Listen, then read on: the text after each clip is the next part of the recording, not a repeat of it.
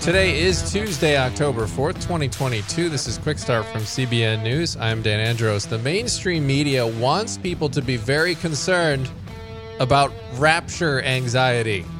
I wish I was making that up. We'll have the details on that and more on today's podcast, where we bring you news from a Christian perspective. If you agree with that mission, hey, subscribe to the podcast, give us a rating, all the good stuff, share it with a friend. You know what to do. Help us get through that news of the cray together. Why go at it alone when we could be in it together with people who share one another's values? So joining me as always to get through it, Tragon's Phillips, I can almost say your name, and Billy Hallowell, CBN's Faith Wire. What's going on, guys? Happy Tuesday. It's Mini Monday. That's why it took you a little bit longer to get my name out. We're still starting up at the week, you know? Yeah. Yes. Yeah. It's still early going. Not enough coffee yet. And it's a long name, so I'll give you that. I feel like we're quizzing the audience today, too, on what is real news and fake news. We also have the guys from the Babylon Bee on the podcast today. Excited about that. But it's hard to tell. It's really honestly getting to the point now where satire and reality are like they're overlapping on the Venn diagram. I don't know. That's just what it seems like. But it'll be a good conversation with the guys from the Babylon Bee. That's on the main thing today. But coming up first, we're going to go through the news in 90 seconds. And Ukraine retook more territory in eastern Donetsk over the weekend. They're also making progress in taking back Luhansk, according to Ukrainian officials.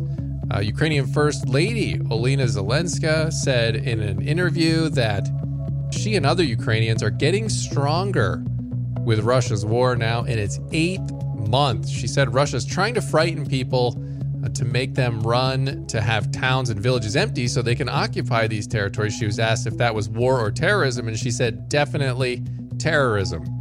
Governor Ron DeSantis, who many believe will be a contender for the 2024 GOP presidential nomination, faced off with reporters over the evacuation order. Reporters insinuated the governor made a mistake not forcing a mandatory evacuation in Lee County sooner, a question DeSantis pushed back against, arguing that the storm trackers all had it hitting Tampa. That's where they put all their resources. And then when the storm took a sudden shift, that's when they shifted their resources as well. And why are witchcraft, Ouija boards, tarot cards, horoscopes, and the occult raging right now? Experts deliver convicting reality. You can read more about all that at cbnnews.com. And Billy, I had to put that last one in there because that's your article on there about the witchcraft and the Ouija boards, and it's a topic you've dived into with your book, but it is bizarre to see that sort of spirituality, I guess you would call that, directed in that way. It's really concerning that it's on the rise. Yeah, and the church, really hasn't been ready to meet that need, right? There's a lot of people with questions, and because there's such a falling away, they're looking to fill those voids other places. Yeah. And so that's really why we're seeing that on the upsurge, which is unfortunate. You know, I think it's similar to kind of the lesson we heard growing up as kids, like, you know, garbage in, garbage out type thing. The music that you listen to and you say, oh, I just like the beat. Like, I just like the way the music sounds, but you have to pay attention to the words that you're hearing. I think the same is true with our entertainment.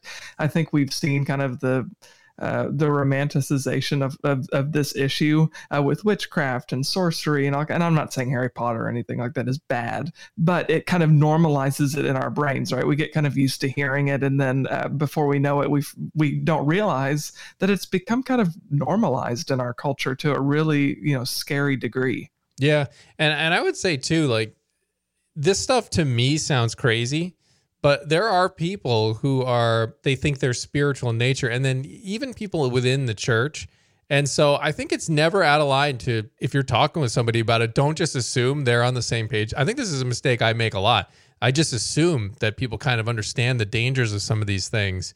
And so I'm just talking as if they understand that. But yeah, or that we all think it's crazy, but right. We don't all think it's crazy. No. I mean, people read the horoscopes and they get all into it. And I'm thinking, okay, if you're a Christian, you really should not be into the horoscopes. That makes no sense. Yeah, it's in the church. I mean, there are a lot of people within the church who are very confused about it too, which is why you need to talk about it in a healthy way, not a crazy way, in a healthy way. Yeah. Absolutely. And just realize that there are people who may be engaging in this stuff, especially to dangerous levels. Of course, as we know, there's a spiritual war out there, and there's no neutrality. So if you're engaging in this stuff, I mean, read Billy's book, Playing with Fire. It's people that went down this road. It seemed innocent. It always seems to start the same way, Billy. It's like innocent and, man, we were just doing this thing. And then next thing you know, it gets way out of hand. And then it's almost, you feel like it's too late and you got to go through a lot of chaos in the midst of that. For most people, it's a little more of a benign thing that sort of happens in their lives, but we've got to be aware of Ephesians 6 and live that out. We can't ignore that. Indeed. All right. Well, let's, for those who don't know, well, I'll just say there was some headlines going on talking about rapture anxiety. And as we got the Babylon Bee guys coming off, I mean, this is kind of like, which one's fake? Which one's real? And this feels like a fake news story. But for those who don't know, Billy, let's just start by kind of just laying out what the rapture is real quick so we can get our ground rules set. Yeah, most Christians probably are familiar, but basically it's the belief that Jesus is going to come back before the second coming, generally speaking, and take believers up and sort of spare them from the tribulation period that the Bible talks about. And so it's a little bit of a sort of sparing event where Christians are taken up. And there's different ideas, pre-trib, post-trib. We won't get into all of that. That's the general idea of what the rapture is. And so what is the conversation that's happening in the media? Because this popped up on CNN, right? This rapture anxiety conversation. Why is the mainstream media interested in this? What's their hook? Well, I think the hook, when you get into the piece and you read deeper, is that people are leaving Christianity. They're leaving faith behind. And apparently the rapture, this end times theology, is something that's leaving them with anxiety. And they've actually dubbed it, as you said, rapture anxiety. It's apparently an end times inspired, quote, type of religious trauma. That's literally how they were describing it, being experienced among people who have either left faith or they're questioning their faith. And so that, to me, was really the hook of all of this. Once you dig into it, this is about people who are ex-evangelicals or they've walked away feeling a certain way about the faith they once held. Isn't it interesting that all these people that walk away, they use these terms that are kind of widely accepted, like trauma, and then they associate it with rapture trauma, anxiety, Christian trauma. And it's really interesting to me that they're taking that tactic with the rapture. I've not heard this one before. So what are the experts saying about this supposed trauma brought on by thinking about the rapture? Well, the CNN article talked about a couple of different stories of people who grew up, and one girl was 13 years old and she, was walking around her house and couldn't find any of her relatives, and her parents' clothes were laid out on the bed, and she was thinking, oh no, was I left behind? This idea that the rapture creates anxiety in us and it's very unhealthy. And that was really the general thrust of the piece. But there was one expert they spoke with, Darren Slade. He's the president and CEO of Global Center for Religious Research. He's apparently a former Baptist preacher who not only left preaching, but allegedly left the Christian faith, from what you read in the story. Here's what he had to say. He said, quote, "This is a real thing. It's a chronic problem. This is a new area of study, but in general, our research has revealed that religious trauma leads to an increase of anxiety, depression, paranoia, and even some OCD-like behaviors. I need to say this prayer of salvation so many times. I need to confess my sins so many times." And so basically, he's referring there to some of this anxiety that, again, comes from being taught the belief of the rapture. Well, I wonder if they really believe this is trauma. I wonder if they would put the same sort of logic towards the global warming conversation right now. I mean, Greta Thunberg's out there yelling at everybody that they're destroying the planet. We're all going to die. And you got kids freaking out that the planet's going to die if we don't ban all the cars or something. So it just makes it feel sort of political, maybe, that this is targeted at Christianity. But what are some of the other problems here, Billy, with this theory?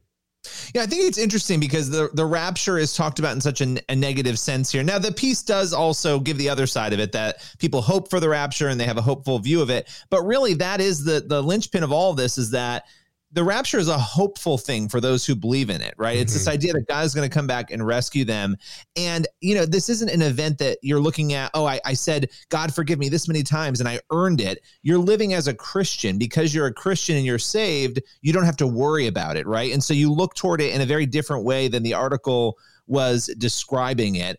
So that's one of the issues. But the other thing is that the article mentions that, the word rapture isn't mentioned in Scripture. And we've talked about this on the show before. There's lots of things that aren't mentioned in Scripture. Yeah. If that's going to be an argument against the rapture, the word Bible, Trinity, Great Commission, monotheism, these are not things that are mentioned in scripture, right? So, but they're concepts that we would embrace anyway. So I think it's clearly about the people who are leaving the faith, feeling a certain way about the faith. That's what this article felt like to me. And then looking at something that isn't really understood and trying to blame it for people's emotions. Yeah. And Trey, I mean, that's sort of the sense I get too, that this is, again, when you have mainstream media very much outside the standard rank and file Christian trying to tackle an issue, and it usually ends up falling short of catching the real spirit of things. Yeah, no, I think that this is definitely the case with this story. Like, I think, honestly, it sounds like CNN has kind of out CNN'd themselves with this story. But I think you're right. I think that's an issue that's more broadly seen is a lack of understanding of Scripture. Even religious reporters, I say religious kind of in air quotes, these religion reporters that are all these different outlets. So few of them are Christian, or if they are Christian, it's kind of a progressive Christianity, which then we can get on that rabbit hole of what does that mean. So I think a lot of it is just a failure to really immerse themselves in the culture that they're covering. So then we end up with stories like this that seem so far removed from, because I think the vast majority of Christians, like when we read this story, it raises our eyebrows like, what on earth is this about? So yeah, I think there really is just a fundamental failure in journalism writ large to understand topics of faith. Yeah, and at least as you mentioned, Billy, they did try to put the other side on there. Now, was that in paragraph? True. Was that in paragraph like 15 of 17? Well, like throughout the piece, they were trying to give a balanced approach to it. It was actually pretty high up, but then you're only talking to these experts. You're not talking to anybody on the other side who would explain, no, the rapture actually, in my view, is maybe a healthy viewpoint. There was none of that. There wasn't balance there. But I would just want to say one more thing about this before we close it out. It's interesting that nobody is wondering if the trauma actually has to do with the fact that people are rejecting the truth and following what they believe to be true. Yeah. And they're actually experiencing an internal battle because of that. It's interesting that's never raised at all. I think that's a good point. And I think that can be applied to a lot of other issues we're seeing right now where people say, well, you're victimizing us and we're getting trauma because of what you're doing. And I think you're right. I think Romans 1, the existence of God's written on our hearts and man suppresses the truth in unrighteousness. So we know. And then when you suppress it, now that's going to be grating against your soul, right? Whatever area you're looking at that you're kind of rejecting God in, and you try to say, well, you're causing that trauma. Well, no, you're putting that on yourself because you've put yourself in conflict with God and how God wants you to live. Yeah. But all right, that very interesting story. We will keep an eye on the mainstream media and how they're dealing with rapture anxiety in the future. So thanks for that one. And that leads us into our main thing. Fake news you can trust. That's the Babylon Bee's rallying cry, and they've made quite a lot of headlines for the work that they've been doing, including getting banned and fact check. That always just... that slays me. A satire site fact check. That's satire in and of itself, basically, or at least it should be. But Billy talked with Joel Berry and Kyle Mann from the Babylon Bee on today's main thing. The Babylon Bee has solidified itself as one of the most popular satire sites in America. So we sat down with Joel Berry, who's the managing editor, and Kyle Mann, the editor-in-chief of the Babylon Bee, to understand not only how they do the work they do, but why it matters, why humor has the power to communicate important truths. So with no further ado, let's welcome them to the show. So Joel, I'm going to start with you because the Babylon Bee obviously creates a lot of funny, hilarious content. But on a serious note, why is the work that you guys do important? Yeah, I think in today's world, humor has kind of become one of the most effective ways of communicating truth. We're oversaturated with information. It's coming at us from all sides. There's so many distractions. Our attention spans are short. We're not reading long books anymore. And sometimes a pithy little headline that makes a point can be more effective than a lot of those other mediums. So it's become a very powerful tool for that reason. But I think also just I think it serves to give people courage. I think social media is designed to keep us in silos and cut off from each other. Feeling alone in the way we think, like we're the only sane person left on planet Earth. And the Babylon Bee, I think, serves to help people remember that they're not alone in their thinking and their worldview. So, it's for those reasons, I think is why it's continuing to prosper. Yeah, Kyle, it's interesting because obviously you guys create satire and you're there to make people laugh. And the reason people laugh at satire is there's usually some underlying truth that's driving whatever it is you create. But it is really interesting watching the anger that comes from some people at this satire. You guys have obviously not tweeted since March. There's the whole Twitter, chaos that unfolded. But what most surprises you about the angry responses or maybe the strange responses that you guys get to some of your content? Yeah, we get blasted from so many different angles, and maybe the most surprising thing is, where a lot of those kinds of attacks come from. We get criticism from the people you would expect, CNN and the illustrious fact checking team at Snopes. We get lots of hate, but there's also hate from progressive Christians. There's hate from people who are on either side of the political extreme. Sorry, my bird just is deciding to disrupt us. I might move her inside. There's attacks from both sides of the political extreme. So what I find is that anytime people are so absorbed in their political system, or they're so sold out to some extra biblical idea or some tradition, they're not able to laugh at themselves. And so you'll get people that love everything we do, and they're like, oh man, we love the Babylon Bee. And then you tell the one joke that makes fun of them, and then they're like, you know what, I usually like satire, but this time you've gone too far. Homeschoolers are off limits. There's nothing funny about homeschoolers. Calvinists are off limits. You can't make fun of Calvinists. Whatever their pet thing is the thing that you can't make fun of. And so I think, which makes it funnier to me, of course. So I think it is humorous to me how people can take a joke and laugh and see the value of humor until it's directed at them. And then all of a sudden it's not funny anymore. Well, in light of that too, Joel, you guys, everybody sees the final product of what you do and they laugh and they share it. But what goes into that process? Do you guys how do you make sure you don't go over a line? Is there a process of how you sort of vet, what you're going to put out there before you actually hit publish? Yeah, well, the process is a lot of our stuff is very of the moment. We're commenting on the news of that day. We have a lot of brilliant writers who are constantly pitching headlines. And for every one headline you end up seeing published on the Bee, there are, dozens, if not hundreds of headlines that were rejected. And we do have to be careful about what we publish. Sometimes I'm probably the worst offender in that, right? I actually have an accountability team here in Kyle and the owner, Seth.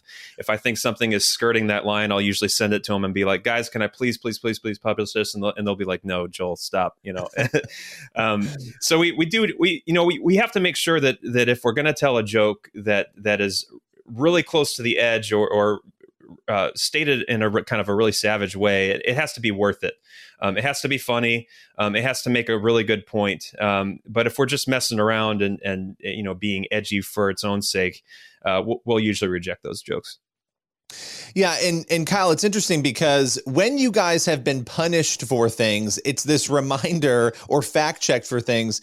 It's a reminder again that this is satire. And it really felt like for so long, The Onion, Saturday Night Live, all different types of comedy, but specifically satire, there weren't these sorts of fact checks going on. There's one thing to have, quote unquote, fake news, and there's another thing to have satire. And you guys have always very clearly been satire. What do you think, Kyle, drives that sort of push to constantly sort of fact check, or in the case of Twitter, even punish you guys?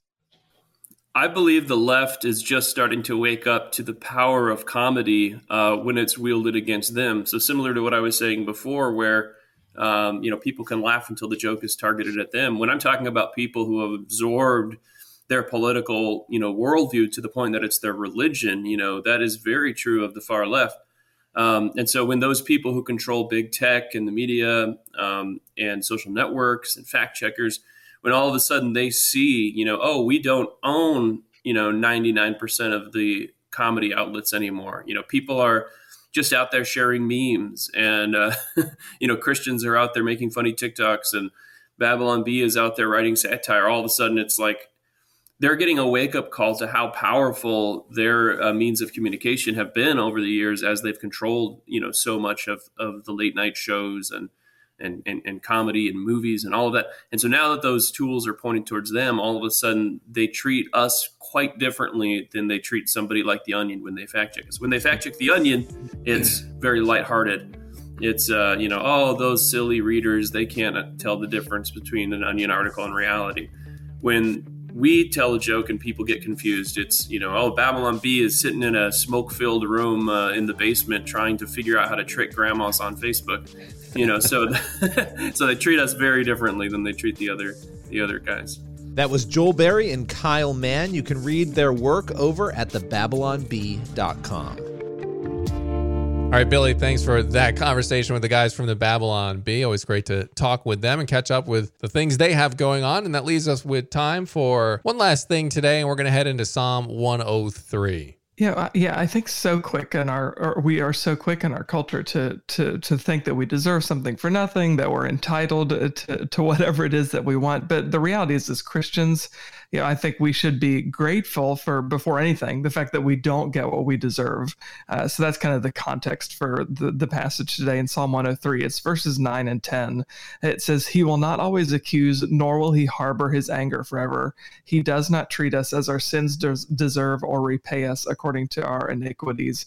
I think that's just such an important thing to keep in mind as Christians, that before God gives us all the other things that he gives us, all these other blessings he showers on us, he's withholding the punishment that we deserve just for our sinful nature. Yeah, I think that's a big mistake, and a common mistake that a lot of Christians make just going through their day-to-day is we think we deserve all the good stuff. We think we deserve everything, and we actually deserve the exact opposite. That's what Scripture says. All of us are sinners.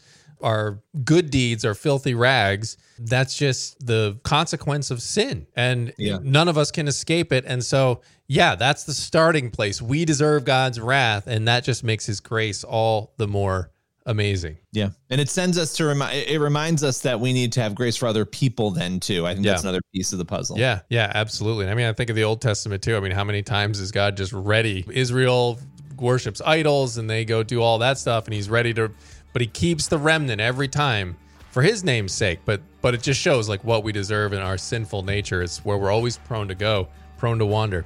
So thank God for his grace that we certainly don't deserve, but we'll leave it there.